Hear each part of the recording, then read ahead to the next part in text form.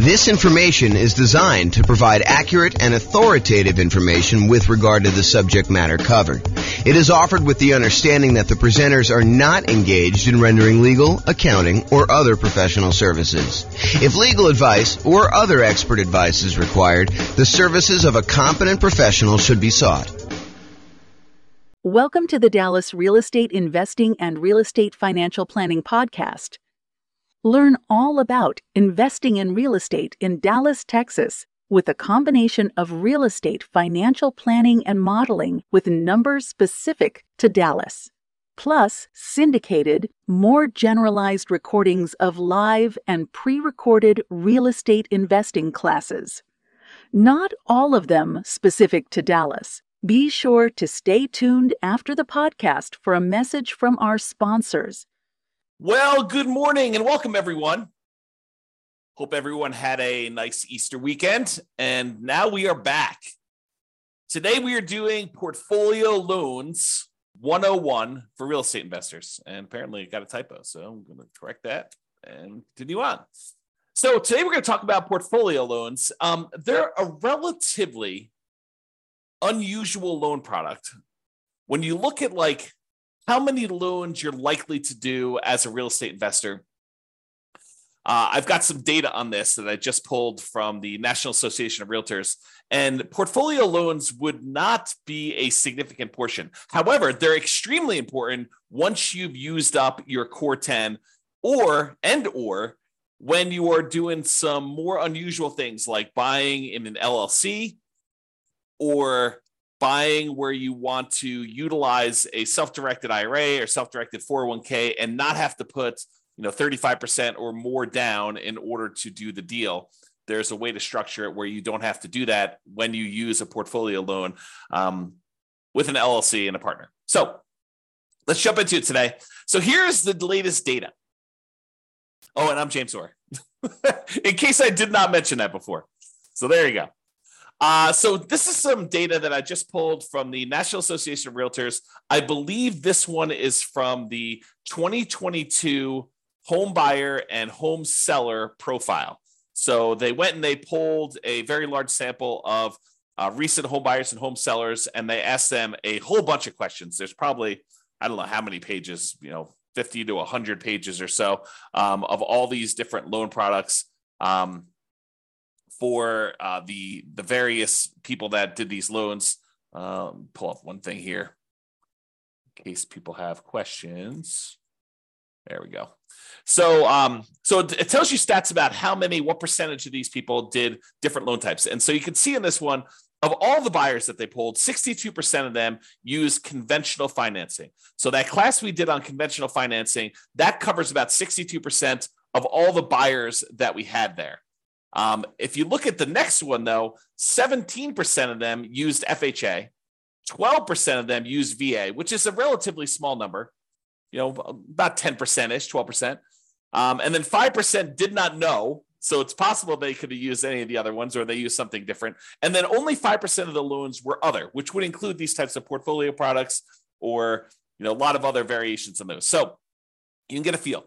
Now, for first-time home buyers, about half of them used conventional, about a quarter of them used FHA, about 10%, a little bit less in this case, used VA, 8% didn't know. First-time home buyers, you would expect them to know a little bit less than all buyers. And then 9% of them used something other than that, which, again, we still don't know what that means. And then repeat buyers, 67% used conventional, 14% used FHA. So a lot fewer people used FHA on their second loan, and 13% used VA. And still 4% did not know, and 3% used others. So you can kind of get a feel for what the popular loan programs are in that particular case. Now, this is the type of mortgage for first-time and repeat home buyers based on whether it was a fixed-rate mortgage or fixed rate then adjustable, or did they not know, or other. And so just looking at it, all buyers, I'm not going to do the crazy details. If you want to look at it, you can pause the slide and look at it later. But all buyers, 92% of the loans that they got were fixed rate mortgages in 2022, which doesn't surprise me. A lot of people, especially early on in the year when interest rates were very, very low, were probably getting those fixed rate financing things because loans were at or near all-time lows at that point. I would expect in 2023 to see a slight uptick in the number of adjustable rate mortgages, because I think, to their detriment, some folks are using some type of adjustable rate mortgage thinking that, oh, I'm only going to be in this property for a year or two or three, and or that rates are going to go back down and I'll be able to refinance out. I'm not so sure that that is the most prudent thing for folks to do. It's possible it could work out for you. I mean, we don't really know the future, but I don't know. I like the idea of locking in my interest rate risk and knowing that it's not going to get worse than a certain thing that I can handle. And of course, if interest rates improve, I can always go do a refinance at that point and deal with it then. Let me do this here. Okay. Hopefully that's a little better. Okay. So that gives you an idea of like what the loans are. So a lot of these portfolio loans are going to be fixed rate financing only if you do 15% terms, 15% amortization periods. A lot of the 30-year terms for portfolio loans are going to be adjustable rate mortgages. Now, they may be like fixed for the first, year or 2 or 5 years or whatever it is, and then they become adjustable.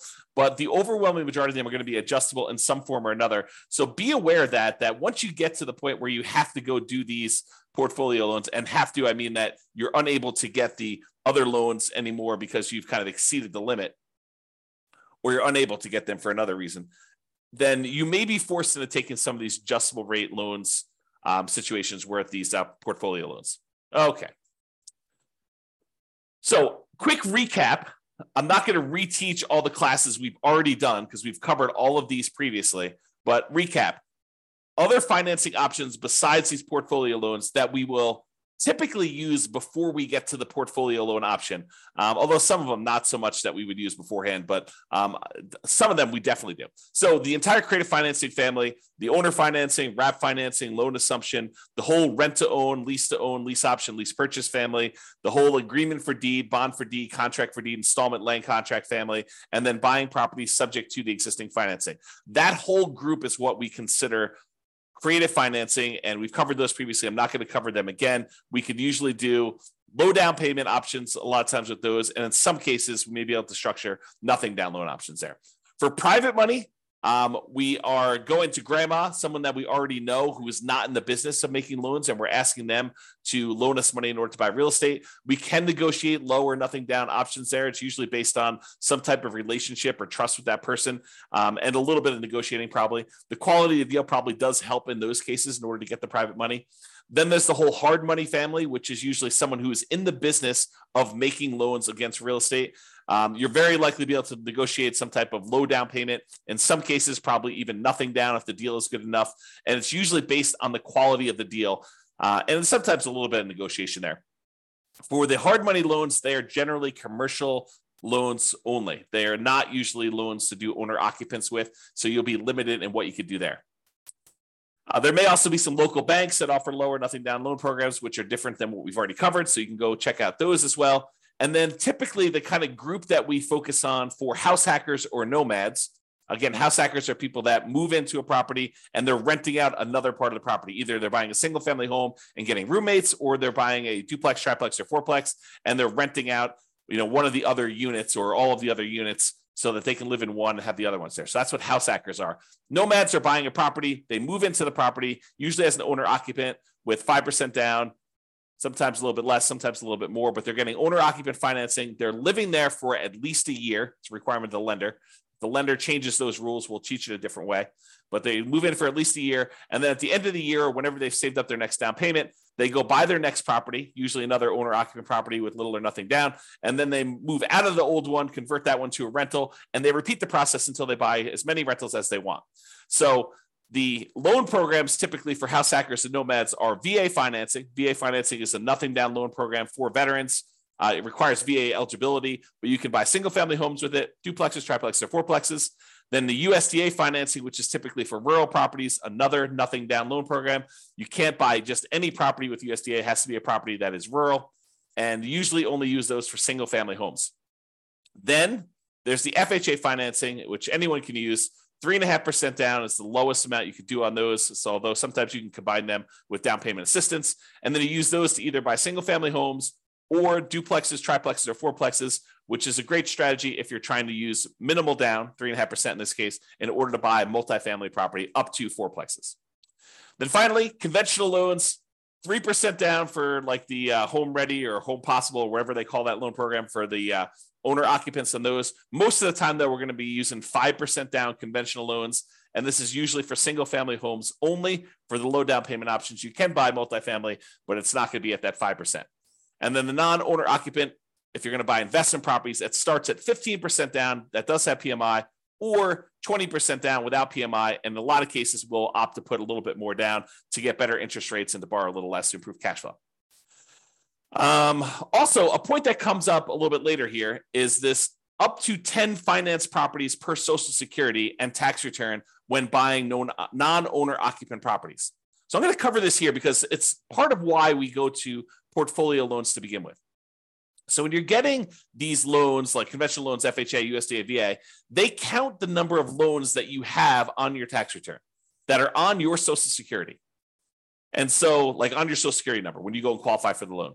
And they say, hey, look, if you have more than 10 loans total, like, I've got a VA property that I first moved into. It's a fourplex. I lived there for a year or two. Then I converted that to a rental. Then I went and I bought another property with an FHA loan. And so I've got, these two loans. I got two fourplexes that I did that way. Then I bought a whole bunch of conventional properties that I lived in over the years, and I've kept all those. And I bought a few as rentals as well. Now I have 10 loans in my name. A VA loan, a FHA loan, and 8 other conventional loans, some which I moved into and lived there as an owner occupant, some which I bought as a non-owner occupant for investment purposes from the very beginning. And they say, okay, great. You want to go buy another property. You no longer can get conventional financing because you have 10 or more loans in your own name. So now you need to go and get a portfolio loan. And that's what we're talking about. That's why we're talking about portfolio loans, is they are the solution once you get 10 loans in your name, okay? So that's what we're talking about there. So just another couple comments here about other financing options. Sometimes we will use down payment assistance, especially if you're a first-time home buyer, in order to buy a property and get some help with the down payment. And that's usually in conjunction with FHA, although you probably could do it with some other ones. And then these portfolio loans, which we're using today. Okay, so portfolio loans. So some people will choose to use portfolio loans as a nomad or house hacker, and they're approved to do that. Not that they're like not allowed at all. Although, as we will cover in a class I think we're doing on Friday, your kind of loan planning class, you will find out that we probably should not be using a portfolio loan early on if we can avoid it. There's an optimal path or optimal paths, kind of like a best use, best case strategy that we should use when we're talking about doing loans for nomads and house hackers. And we will talk about that Friday when we talk about loan planning. But when you run out of your conventional loan spots, portfolio lenders are usually the next stop.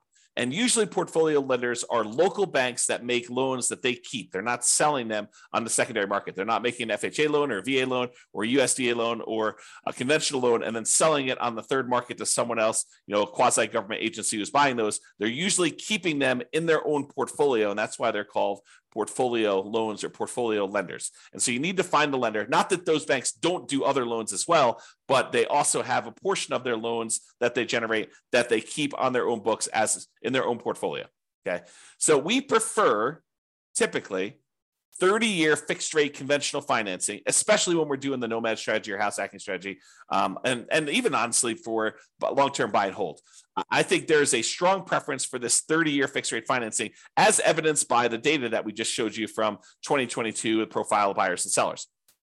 However, once you get to this point where you run out of conventional loan spots, you've got 10 or more loans on your Social Security number, then we go to these portfolio lenders. And a lot of these are typically like a 3-year fixed rate financing, then it adjusts every year, which we call a 3-year ARM, or a 5-year fixed period, and then it becomes an adjustable rate mortgage after that, for the next 25 years, or a 7-year ARM where it's fixed for 7 years, and then after that, it adjusts every year or 6 months or whatever the terms are for your particular loan, where it becomes adjustable. And a lot of these loans, they are 30-year amortizations which means that they're scheduled to last for 30 years and that the loan will be paid off after 30 years. But they are adjustable rate mortgages, meaning that the interest rate on them is adjust with whatever the prevailing interest rate at the time is. So if interest rates go up, your payment could go up, which could get very ugly.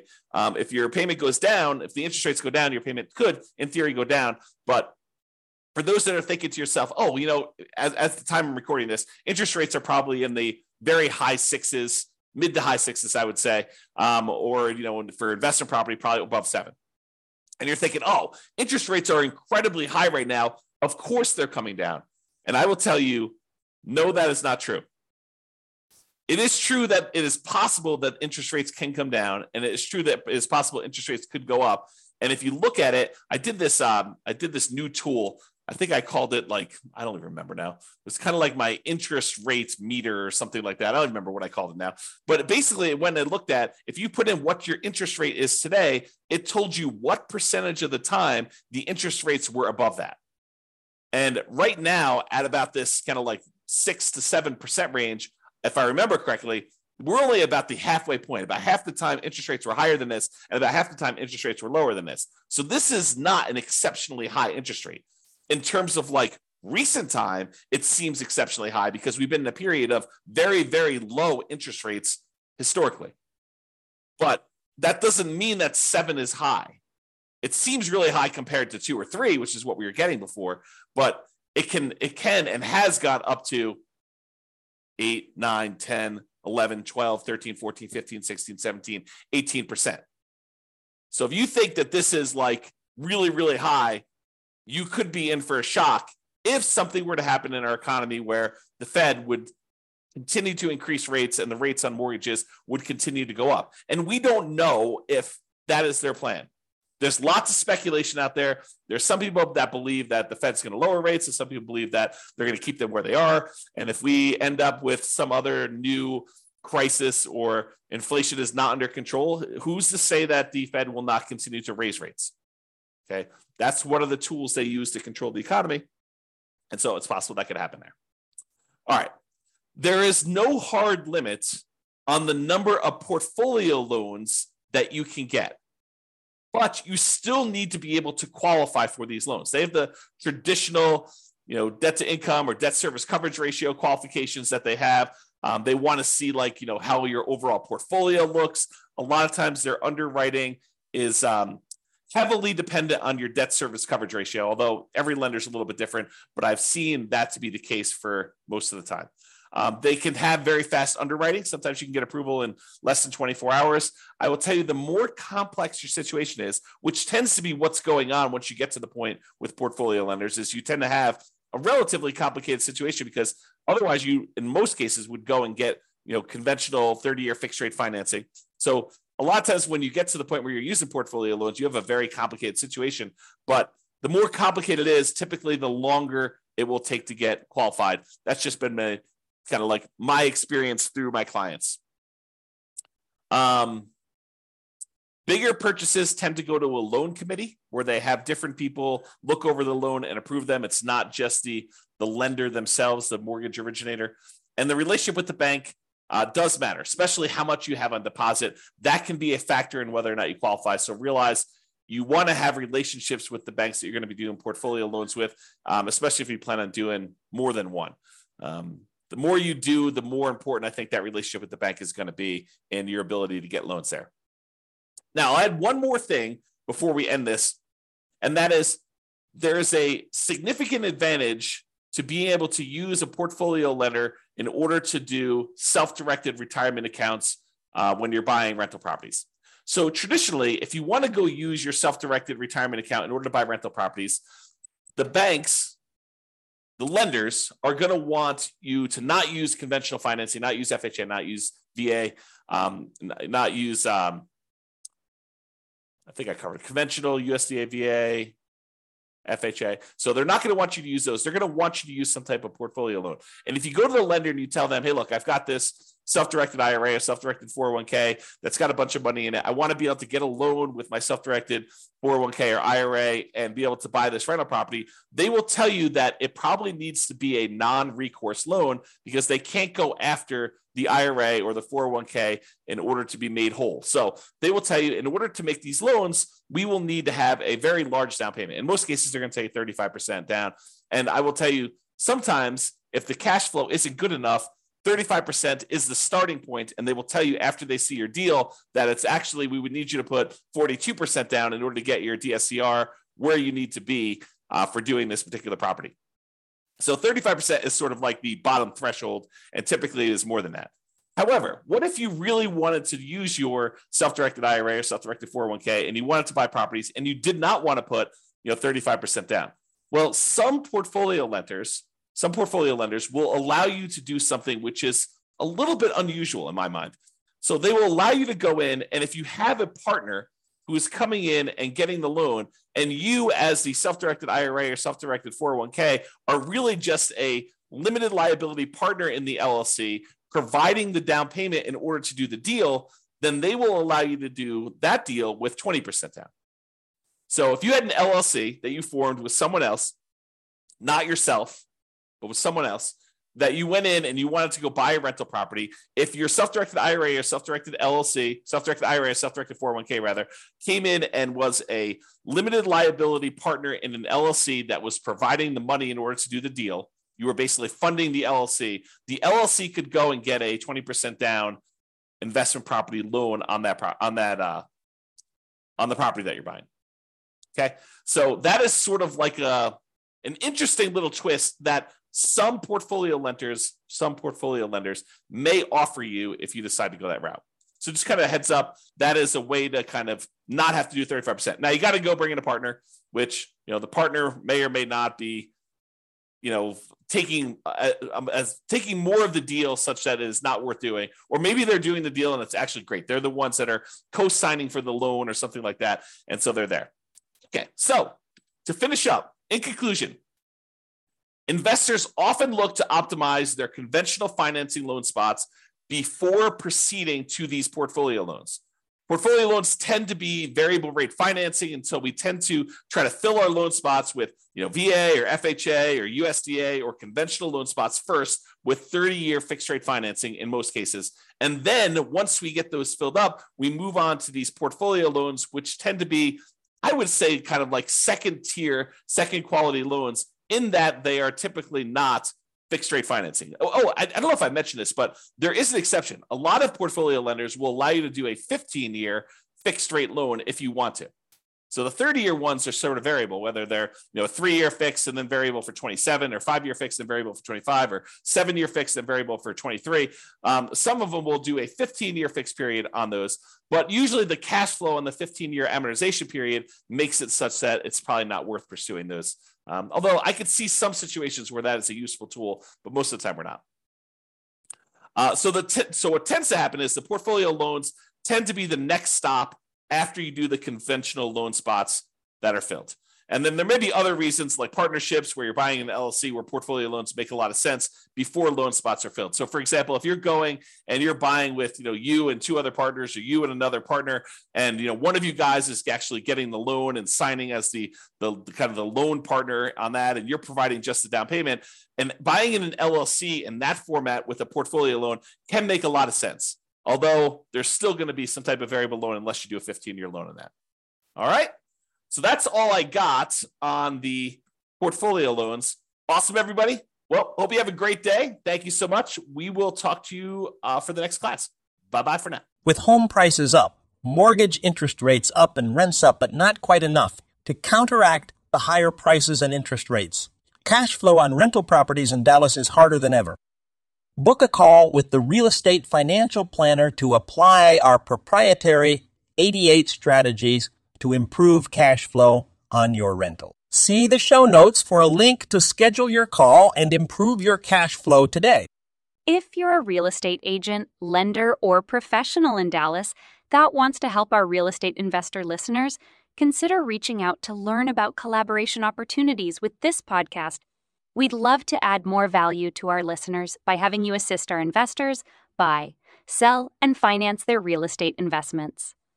See the show notes to schedule a call to discuss collaboration opportunities.